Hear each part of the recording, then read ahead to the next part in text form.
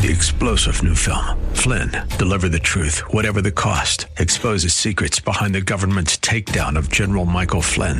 Flynn knew what the intel world had been up to. He ordered the first audit of the use of contractors. This set off alarm bells. He told the truth. He was the most dangerous person for Donald Trump to hire. They had to get rid of Flynn. Flynn, deliver the truth, whatever the cost. Available now. Watch it today. Go to salemnow.com. salemnow.com.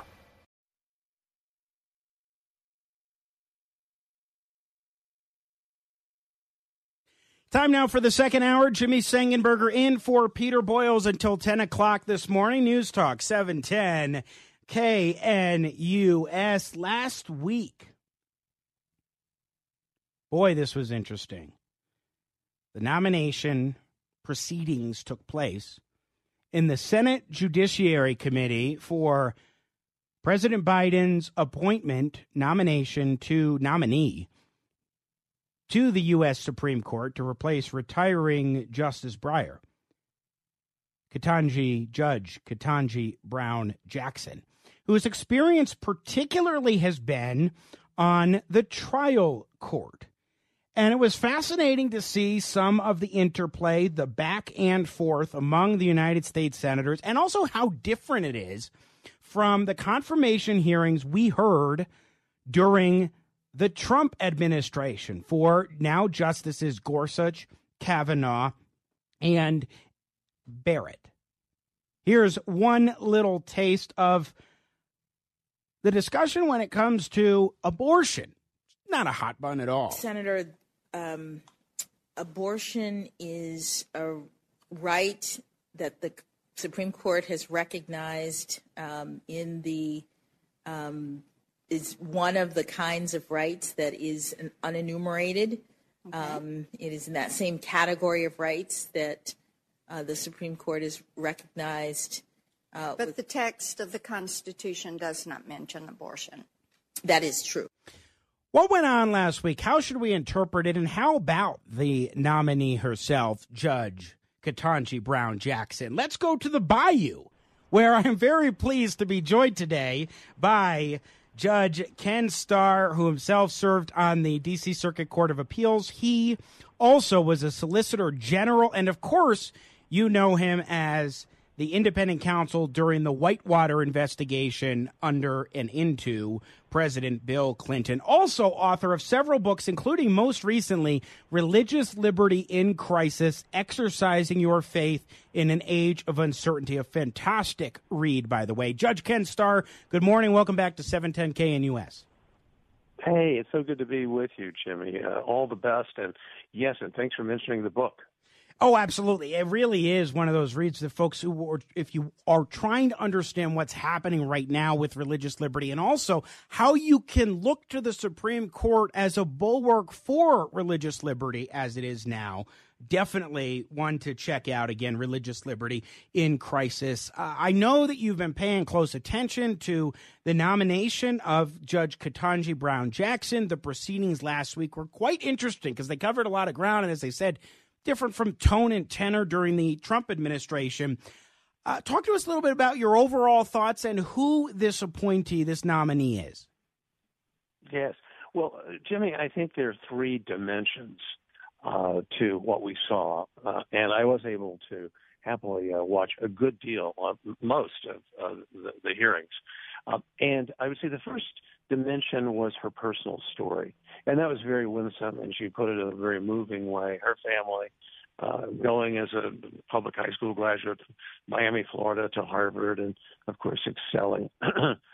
And that's paying tribute to law enforcement officers and her family, her brother, her uncle, and so forth. That was really very, very winsome. The second dimension, Jimmy, I think had to do with what we could just call the culture wars. The questions, and they were very pointed questions from several of the senators with respect to her rulings, her sentences in particular, in child pornography cases. Is she soft on crime? Generally, is she soft on child pornography cases? And that got a lot of fireworks, certainly a lot of attention. And then, of course, dramatically, and this continues to reverberate in the conversation. Her response to the question, "What is a woman?" and what does that? Who cares? Well, it may be in the minds of some of the senators an insight into her thinking. Right? If she cannot come forward with a definition, since women are protected under Title IX and so forth, it struck me as a certainly relevant question. But the third, and I think the enduringly significant dimension, is, well, what is her philosophy about the Constitution?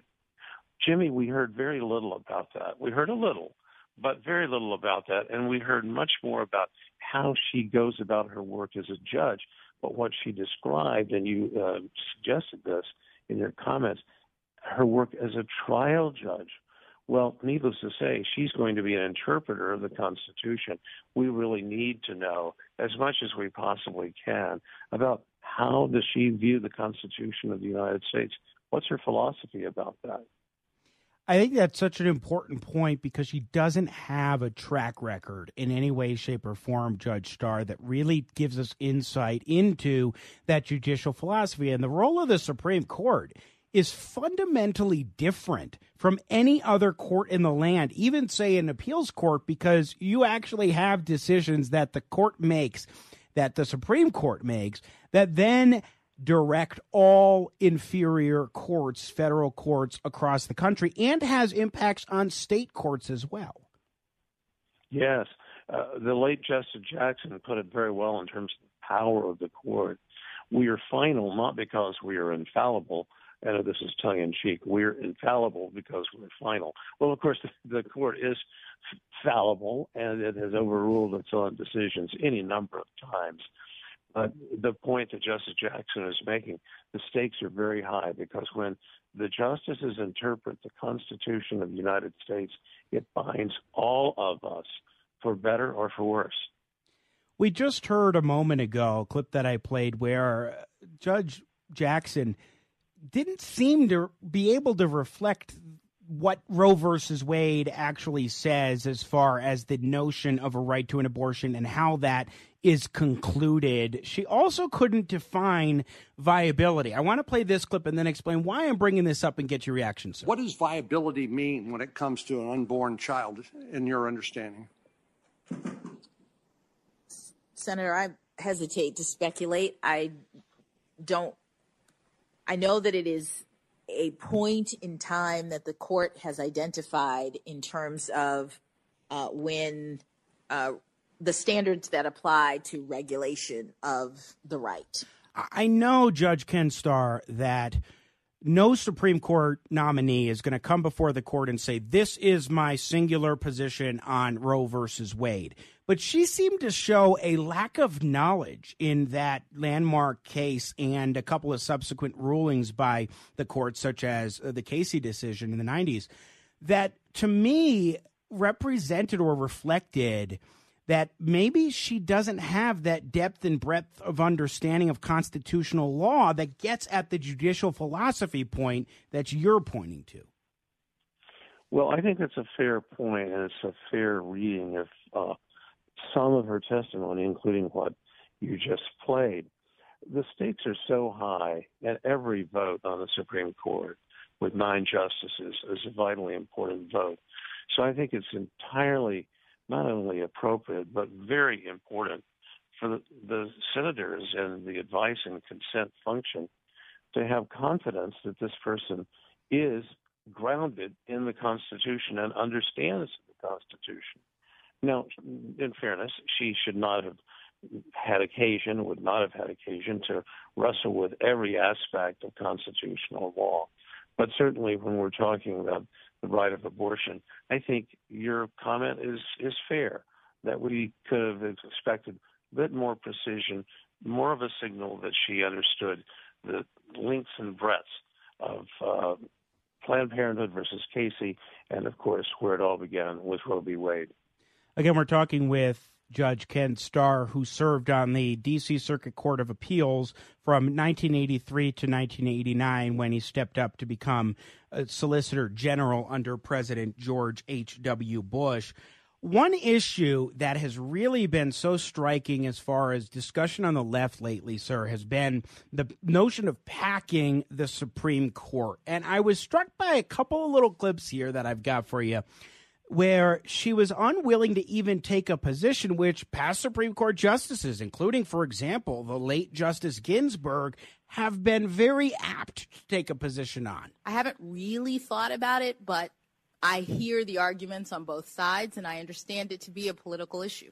I am particularly mindful of not speaking to policy issues because I am so committed to staying in my lane of the system. Is packing the Supreme Court simply a policy issue for Congress, or is it something as an institution for the Supreme Court to exist, that a justice on the court or a potential justice on the court should have a little more concern about than, oh, this is just up to Congress? Yes, I can understand why she was cautious on this and staying in her lane. It's a policy question. That's for you, Senator, and for the House of Representatives, the president, in the process of making law, since packing the court is ultimately a political decision governed by Congress and the president and not the Constitution. Now, in fairness to her, Justice Barrett would not opine either on that subject. So it's the more cautious. I would say this was a bully opportunity. It's a bully pulpit to stand up and really defend the integrity of the Supreme Court, that it has worked, the size has worked since 1869, and to at least nod in the direction of stability and that the court is getting its work done. It's not as if there's this huge backlog that exists in many courts, right? Certainly in other countries, it may take years before a case pending before the highest court in the land gets heard and resolved. Not true here. The court has chosen and proven time and time again it can get things decided in a rocket docket fast track. So there's no reason other than philosophical divisions for the Supreme Court to be packed.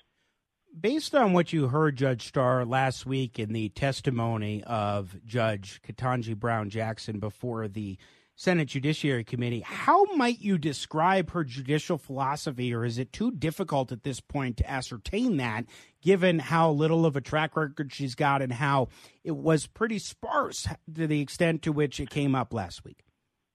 Yes, I would say uncertain, sort of the Scottish verdict, not proved. We just don't know. And that's why it seems to me some of the senators, again, this is my point too, the second dimension of this, pressing really hard on the child pornography cases, some of the issues involving education, the 1619 Project, critical race theory, and so forth, really pressing on that to try to get at who she is in terms of her mind. Where is she philosophically? Not necessarily on the Constitution per se, but is she a member of the progressive left? I think that's what those questions were going to. I, again, wish, and you saw the frustration, especially with Senator Ben Sasse, who was very respectful. I know there's been criticism about the tone of some of the questions, but Senator Ben Sasse really wanted her to speak out in terms of the importance of free speech, freedom of the mind, free inquiry, that everyone should be able to agree to, and she was very reluctant to go there. So I can imagine that we're going to see a number of senators say, I just don't know. She chose, she's very winsome, very attractive story. America's a great country, but we just don't know enough. And I think we're going to hear a lot of that. Just one more question on this topic, Judge Starr, and then I'll shift gears for one other thing real briefly. Andrew McCarthy, writing in the National Review, has expressed his sort of exasperation about the Republicans' missed opportunity with the hearings, focusing too much on the child pornography convictions or rather the sentencing in those child pornography cases, noting, for example, that the judge is not a rubber stamp for the prosecutor, and talking about some of the complexities in that decision-making process, and wishing, it seems, that the Republicans last week in the Senate Judiciary Committee would have made more of a point of trying to get at and expose more of her judicial philosophy. How would you grade how the Republicans performed last week, setting aside the tone, but in terms of the substantive questions that they asked. Do you think they missed the mark, were on target? What is your thought? I think they tried. So they certainly get an A for effort. And they, I think, thought that the child pornography cases could, in fact, yield some insights into her broader philosophy. But I think let's go back to what Senator Sass was. He was very frustrated, right? As I say, he was really trying to get her to say how committed she was in light of our constitutional order and the very nature of the democracy and the First Amendment, that she was committed to the idea of free speech, and she just wouldn't do it. So I must say, she was very successful at evading the questions that did go purely to judicial philosophy. So it may not have been that efficacious to have spent time in frustration, as illustrated again by Senator Sass. Actually, real quick, do you think she gets confirmed? Well, it looks that way in light of the Senator Manchin. So it looks as if it may be a 50-50, but there may be some Republican votes. It's going to be yet another example of Supreme Court confirmations being very narrowly confirmed. Compare and contrast that to Ruth Bader Ginsburg, now a generation ago, to be sure, in 1993, getting over 90 votes in the Senate because she was superbly qualified.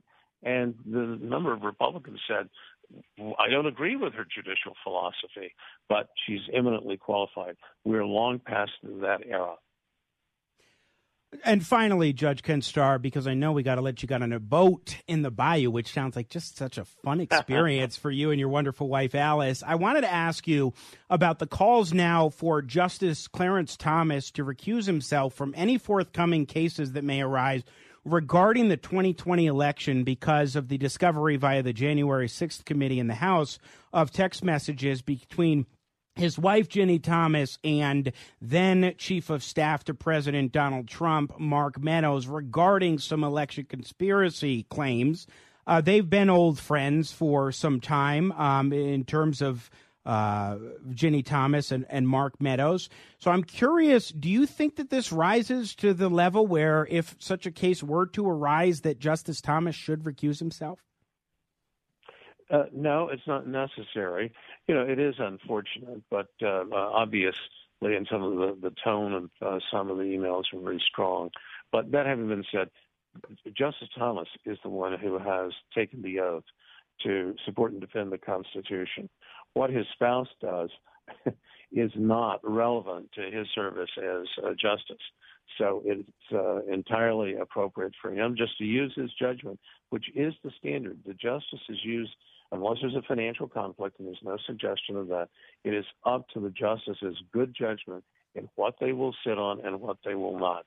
So let's just see what Justice Thomas does if, and it's a big if, the issue arises. It will be fascinating to see if that happens and what he would decide, as well as what happens in the United States Senate. I think next week they're expected to vote on the confirmation of Judge Ketanji Brown Jackson to the Supreme Court. Judge Ken Starr, author again of the book, it is a must-read, Religious Liberty in Crisis, Exercising Your Faith in an Age of Uncertainty. Thank you so much for joining us, my friend, and have some fun on the bayou. Oh, thanks so much, Jimmy. You take care. Once again, Judge, sorry, I cut you off for a second. You were going to say something? Good. No, I just say, so good to be with you, Jimmy. All the best. All right. Thank you very much. I appreciate it. Again, Judge Ken Starr joining us here on the program. Jimmy Sangenberger in for Peter Boyles. We're going to take a quick break, and we will be right back on the other side. Lots more to come. What are your thoughts? 303-696-1971. Should Judge Thomas recuse himself? How about the performance of Judge Jackson last week? Keep it right here. News Talk 710 KNUS.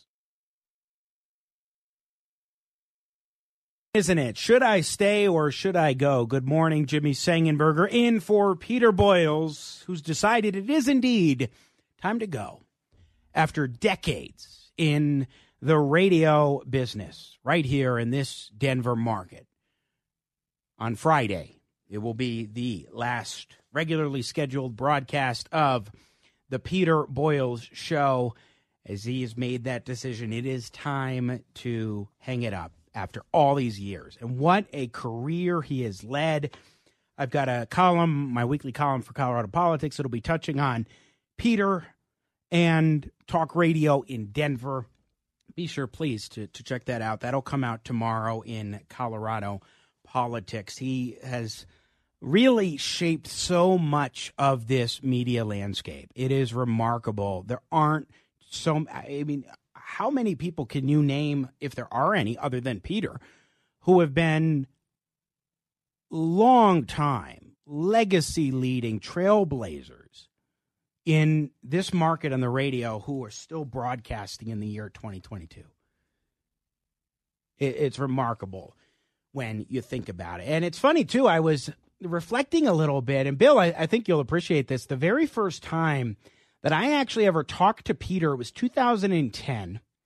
I was just a Regis University host I think at that time I started at that point or about then filling in for a station up in Greeley, which was my first time doing AM radio. But I remember it was a Wednesday morning. I was going to the Arapahoe County Republican Men's Club breakfast from Regis University, and I called in at the invitation of a friend regarding Dan Mays, then candidate for governor, and this whole story regarding a burlap sack and how he was collecting money from donations from a burlap sack, and I had gone to a rally that he had where that happened and all of it. I don't remember all the specifics. I do have the audio in one of my hard drives from that time period because I played it on my Regis show after I was on. I was like, I was on Peter Boyle's show, and so I'm going to play this on my Regis show.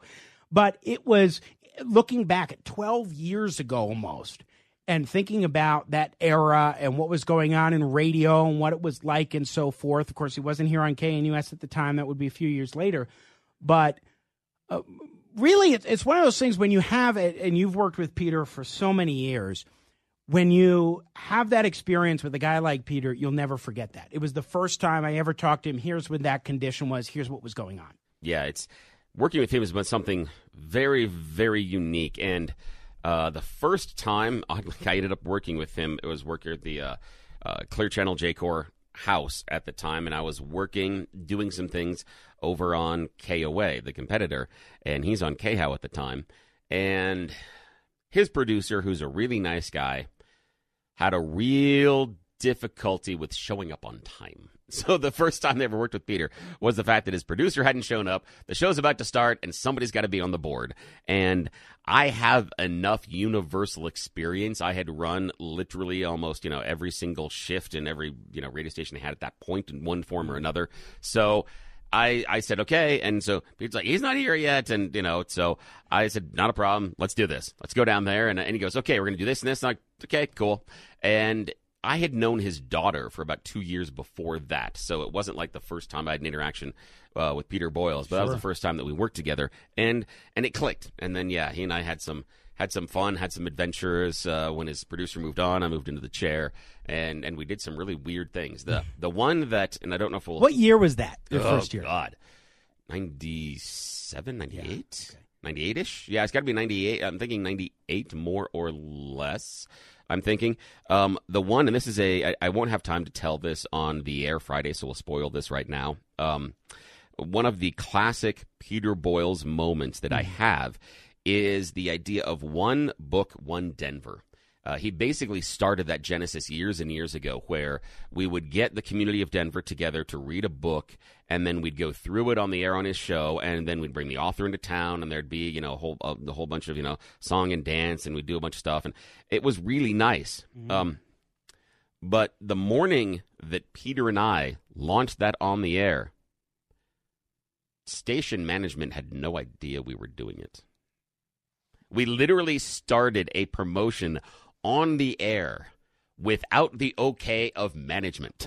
And anybody who knows Peter goes, of course he's going to do that. And and because the thing was that he wanted to do this, and he couldn't get any movement, as quickly as he wanted from management on the process. They needed to go through, can we talk about this and talk about that? They had a bunch of meetings planned. He wanted an answer like in 48 hours. They didn't give him an answer, and he's like, no. He goes, I know this is going to be a good thing. I know we can make this big. I'm like, okay, but they haven't told us about this. He goes, screw him. And he got on the air and starts announcing it. And I'm like, wait. And he's like, no, it'll be okay. And I'm like, oh, my God. And so I kept telling him, like, you don't have to answer the phone that keeps ringing with everybody higher up the food chain that keep asking me, what in the hell is he doing? It literally went from the promotions person to the assistant program director to the program director to the general manager, all within about 40 minutes, each one sequentially calling me and yelling at me and say, what in the is this man this doing? This doesn't surprise me. Yeah. It just yeah. doesn't. And I sat there, I'm like, do you understand? He goes, not much. He goes, and he looks at me after one of the breaks. He took his headphones off, and he goes, not a lot they can do about it now, can they? I'm like, damn. I'm like, okay, you're right, but seriously. So afterwards, we spent about an hour being yelled at by all the various, powers at the station. But to his credit, at the end, he's like, but is it a good idea? So every time they go, you shouldn't, blah, blah, blah, and he goes, but is it a good idea, and can we make money with it? I'm like, well, yeah. He goes, okay, then. So, what's your point? At the end, that was my first. That was kind of my first exposure to Peter Boyles and understanding how he talks about the filter of life and radio shows being professional wrestling, because that is an on-air shoot. That is something that he just decided to go ahead and do. And the station executed it well. It became a staple in Denver for a number of years. It was gangbusters, far exceeded all of our expectations. Knew it. His instinct said, this is good. This is going to work. Let's do it. Let's get the ball rolling now. And he did that a lot. And he said there were days where he talked about those days in which there wasn't an overwhelming number one topic. Today we got, Ketanji Brown. We've got, the Will Smith slap. It's those days in when nothing is really that number one show idea, but you can make a show out of something you read. He goes, those are the days you earn your money. He goes, it's easy. He goes, when Russia invades Ukraine, anybody can do a radio show that day. That's obvious what you got to talk about. He goes, where you earn your money are on those days when there isn't an obvious topic, and can you make it work? He was brilliant. Listening to you describe this is the thing that I have learned, especially in recent months, about Peter Boyles. Yeah. Is that he really is a radio guy who understands the talk radio format through and through. There is nobody who gets it better than Peter Boyles, how to get the phone calls going, how to find a topic when you need to, how to approach the microphone on anything under the sun. That's Peter Boyles. Yeah. I mean, the classic thing that Pete and I always kept saying off the air was, it's a radio show. You get it? I mean, that was kind of the point. Yeah. It's a radio show. We're not out here. We're not doing a college lecture series. We are not trying to change the world. That's not the point. It's a radio show. And Pete and I always, off air, we talk a lot about coming back to the truisms, the real basics behind how the radio medium works. And if you understand how to use this medium, everything else kind of falls into place as far as how the chessboard should be laid out. But at the core, you have to understand what this medium is and how to use it. And Peter understood that backwards and forwards. There were times in which he'd come in, he's like, what about this? I'm like, you're crazy. And he goes, no. He goes, just hear me out. We could do this, and we do this, and we do this. I'm like, damn, he's got something there. I'm like, okay, I see it. I see what you're doing. I see the vision. And then we'd spend about 10 or 15 minutes hashing it out to make sure that it was the right way to approach the topic. But again, there were times he'd pull it in, and I'm like, yeah, absolutely. That was this show. That was the show for the day. Well, here's the thing, too. Listener texted this in earlier, Bill. Suggestion, can Peter post his ongoing book list somewhere? Oh, yeah. One thing I've always enjoyed is when he mentions a title or author, would immediately read about the book and or actually read the book. That may be a fun connection to the Godfather of Denver when he retires. I want to say that, well, I'll give you a second a moment to explain what sort of the plan is for his book interviews. But the reason I'm reading this in this moment is, how many radio talk show hosts could you think of who can come onto a radio show and talk about a book and interview book authors, and it becomes such a staple? But it is that entertainment. It's not a lecture series on the book. It is an entertaining radio show where part of what people are expecting at various points is you're going to have a book. You're going to have the author being interviewed by Peter, who's read the book, who does his homework, prolific reader, and that's a staple expectation of the audience. Yeah, here's the weird thing about this. In the larger universe of radio, especially talk radio, author interviews are not traditionally that valuable. They're not a needle mover. They don't attract a large audience. However, Peter is a unicorn in this industry because he understood how, again, we go back to, he understood how radio works, and he took his passion for reading and his passion for history and understood how to execute that on the air. And he made the author interview something phenomenally special because he got it. He understood that this is not a, quote, book club. All of us are not coming to the table with the same amount of information. But what work does he have to do in order to hold your hand and my hand, and you're listening, your hand, and walk us through that book and make us feel like we've got something out of it? So much so that many times we would go out and purchase that book ourselves to go and read everything. That's what he understood. And it was, the key thing is that he was able to capture it in a way that accentuated the show and the dynamic of a radio show. So what's the plan, by the way, for author interviews? I get more work. That's the plan. Bill gets more work.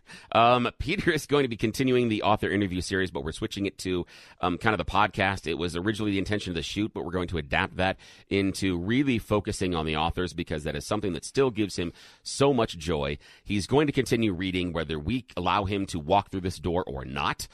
So he graciously said he'd be more than willing once a week to come in here and tape an author interview with us. I've got the first 3 lined up already. We're going to lean a lot into some history. We've got we've got a Gold Star mother coming up that's going to be doing some stuff. It's really, really neat. So there's some interesting stories that we're going to tell. We're going to talk about some things in the American Revolution. We've got an author on those. Some great things coming up. But that is going to be a podcast. But we will continue putting out Peter's Book Club on the website, that you'll be able to see who the authors are and who's coming up. And there even is talk, I'm not in charge of this, I hope not, of maybe even giving away some of the books connected to some of those authors. But again, I hope I'm not in charge of that. Are you now floating this idea live on the air and it's going to have to happen? We've talked about it behind the scenes. Luckily, we've talked about it behind the scenes, and it was pitched by other people. Yeah. And I'm like, I hope I don't have to do that. Well, I'll just one final sort of memory in regards to Peter Boyles.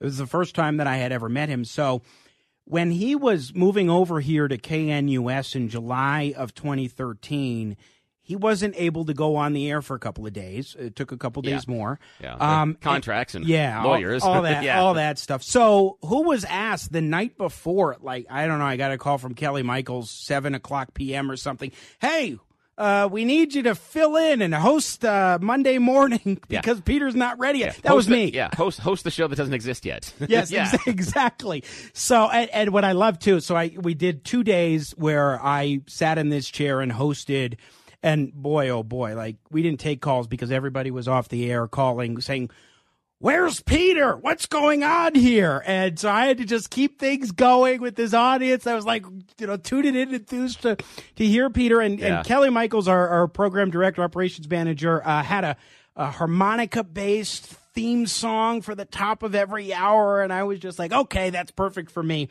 And then that Wednesday, Peter's ready to go. But we had some fun, and there's no recording of it. Unfortunately, there were audio issues back. They weren't able to record, I think, the first week of shows or something. And the first voice that was heard was me. I started talking as though nice. I was hosting, and then Peter was like, "Yeah, I'm here," that kind of thing. And it was a lot of fun. The professional wrestling of the Those were my first few days where I had any encounters with Peter, and that was what a memory to have, to be sure. Especially given how in almost 9 years. Would be 9 years this coming July for his program, to think about that passage of time and what's happened and the evolution and where everyone is at in terms of this audience, in terms of Peter Boyles and his legacy and everything he has brought to the Denver radio market. And here you go, listener email. In this age, when no one reads real books anymore, Peter Boyles is truly, I guess the leaving of Peter Boyles is truly a loss to the radio media. This is why the books discussions will continue, the author interviews with Peter, because that is a staple, one of the big staples of this program. And the legendary host of it, Peter Boyles. I'm Jimmy Sangenberger. This morning I have the honor one last time of filling in for Peter Boyles, who, again, will be broadcasting his final show this coming Friday, April 1st. No April Fool's joke to that. It is really happening, and it will happen at the View House live. Again, sold out tickets, but you can listen online. It's going to be appointment radio. Do not miss it. What are your thoughts on the life and legacy of Peter Boyles as he bids his farewell this Friday? If you want to talk about that, feel free to give a call at 303-696-1971. I've got a couple of follow-up thoughts as I want to get back to Ketanji Brown Jackson and her nomination for the Supreme Court vis-a-vis my interview with Judge Ken Starr in the last segment about that very topic. Plus, Biden is now proposing a billionaire's tax. Really? That's really going to help the struggling economy right now. We'll talk about that. And is he walking things back or isn't he? As we continue, Jimmy Sangenberger in for Peter Boyles here on News Talk 710 KNUS. For Peter Boyles, one last time this morning, News Talk 710 KNUS before his final show this Friday. And folks, I have just been informed. I was talking in the last segment about the first time I Peter's first show. I was actually the first voice that was heard, and I told that story. Apparently, there actually is the recording is out there. Wow! It's been discovered. We may pull a little bit of that audio coming up here in a little bit. That should be interesting. But it is that time of the morning where we check in with our friends at Alpine Planning Group, and we've got Brian Gray joining us this morning. Good morning, Brian. How are you? Hey, good morning, Jimmy. That's why you always got to be careful what you say, because they can always get a recording I know. I forgot. Actually, I think it was the two shows where it was before Peter's first show, and it was me, and they didn't. Which it makes sense. I was chopped liver, so why would you worry about that? As long as it was ready for his first show, you're good. All right. We'll look forward to it on Friday. Hey, let's take a look at these markets real quick. We got everything in the green. Got the Dow currently up 370 points, Nasdaq's up 181, and the S&P's up almost 40. The Dow and the S&P, we're looking for a 4-day winning streak here potentially, so we want to keep an eye on that. We still got all the signals flashing for a recession. Now, this is back-to-back or 2 quarters of lower productivity, so we want to keep an eye on that. All of this is being driven, and we really saw it come to light about the last 3-4 hours of trading yesterday. That's Russia and Ukraine talking. I'm not sure if it's a ceasefire peace, what have you, but at least the two countries are talking, and that's kind of moving the market in the right direction. The FedEx founder, Fred Smith, he announced, he's an icon. He announced that he's going to be stepping down as CEO of FedEx. And, Jimmy, we don't hear as much, or at least we haven't the past week or so, about oil and gas. So, with so many things going on in the world, whether it's with our president, whether it's overseas with the conflicts with war, there's just a lot of topics out there, and we always tell people keep the seatbelt on. You gotta be careful. You don't want to panic, and if you have any questions, give Alpine Planning Group a call. We'd love to sit down with you. Absolutely. Well, Alpine Planning Group is a comprehensive financial planning firm committed to improving your long-term financial success. Investing is a matter of trust, and they are prepared to earn yours. Call them today at 303-843-0918. That's 303-843-0918. Thank you, Brian. We'll check in with you tomorrow. All right. Sounds good. See you. Securities and investment advisory services offered through Woodbury Financial Services, Inc., member FINRA SIPC and registered investment advisor. Alpine Planning Group and Woodbury Financial Services, Inc. are not affiliated entities. 14 West Dry Creek Circle, Littleton, Colorado, 80120. Once again, Jimmy Sangenberger in for Peter Boyles this morning, News Talk 710 KNUS. Alexa with a very nice text here. So many great stories Peter covered. I like the DIA scandal where the location of DIA moved overnight. And coincidentally, Pena's friends happen to have recently bought the land needed. Also, the scandal involving ICE agent Corey Voorhees, I remember that one, and the B.S. Ritter pulled. And who can forget the Roy Romer and B.J. Thornberry scandal? Peter always said she had the most appropriate name. One of those things that you know about Peter is he will delve deep into a story. And that may include covering it week after week after week after week after week after week, and you get the idea. Maybe that's one of the things, look, I started sort of finding my way in investigative journalism in a way I never really had thought, but Tay Anderson brought me in that trajectory. And I'm speculating here, but it's from what I hear, it seems like that's something that Peter really grew to appreciate, which I appreciate very much, especially from somebody who knows how that work is done, asking the right questions, getting into that investigative mode. And when you look at radio and you look at the many things in talk radio in particular, the many different aspects of it, Peter has run the gamut. And now, of course, he also was a traffic reporter, DJ, all that before becoming a talk show host. But once you become a talk show host and you realize that there are a lot of different dynamics, we talked about the books earlier, the news of the day, or coming up with just a topic. If you don't have the breaking news, how do you, quote, fill the time, but do so in a way that, as Bill said earlier, earns you the money? Those are the things that you really learned from that experience, the kind of exceptional experience and know-how that Peter Boyles always had a knack for. And when you are in broadcasting as a broadcaster, I look at this from a perspective of I love broadcasting myself.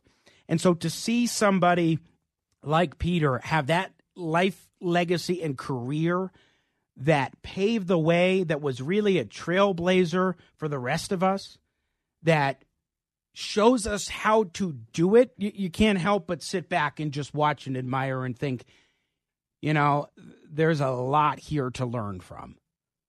There's a lot to learn from to get better, to know how to do better, and to be more effective as well from a communication and entertainment vantage point. That's where this all comes together.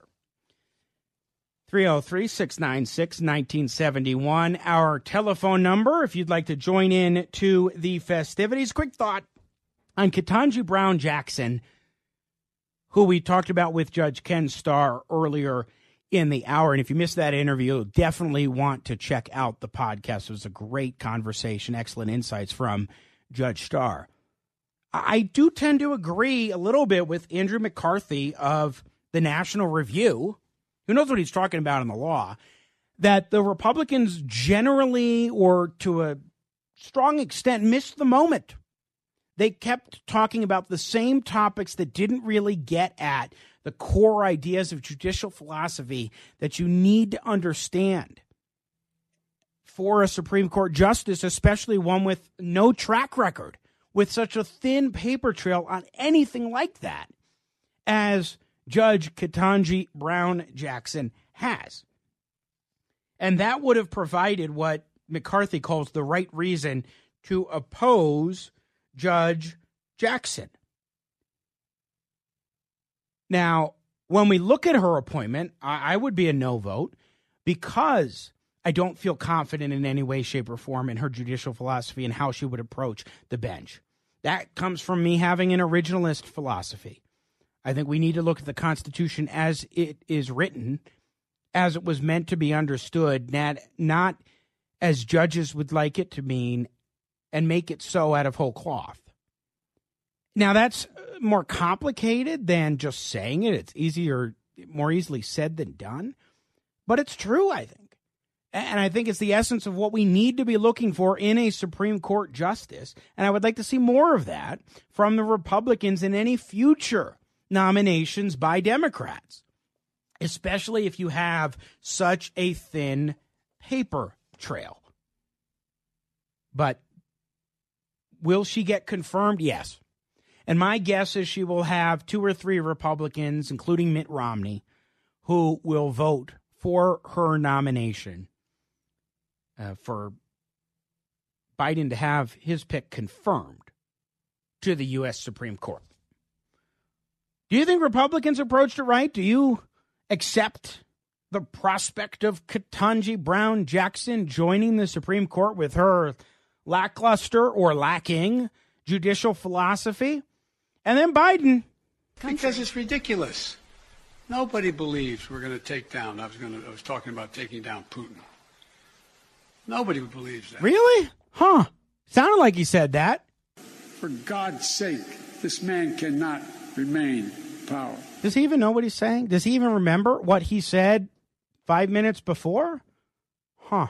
We'll try and sort through that one. 303-696-1971. I'm Jimmy Sangenberger in for Peter Boyles all morning till 10 o'clock here on News Talk 710 KNUS.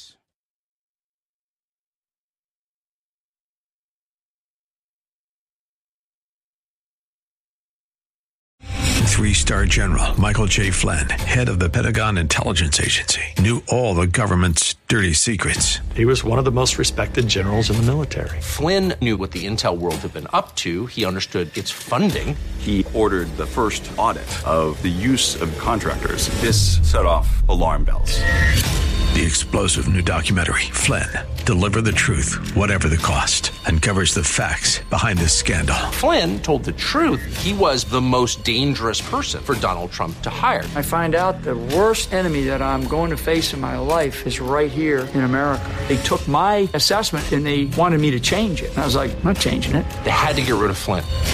With in-depth interviews, archival footage, and never-before-seen personal records of the man behind the headlines. I just felt like I was drowning. Flynn, Deliver the Truth, Whatever the Cost. Available now. Watch it today. Go to salemnow.com. salemnow.com.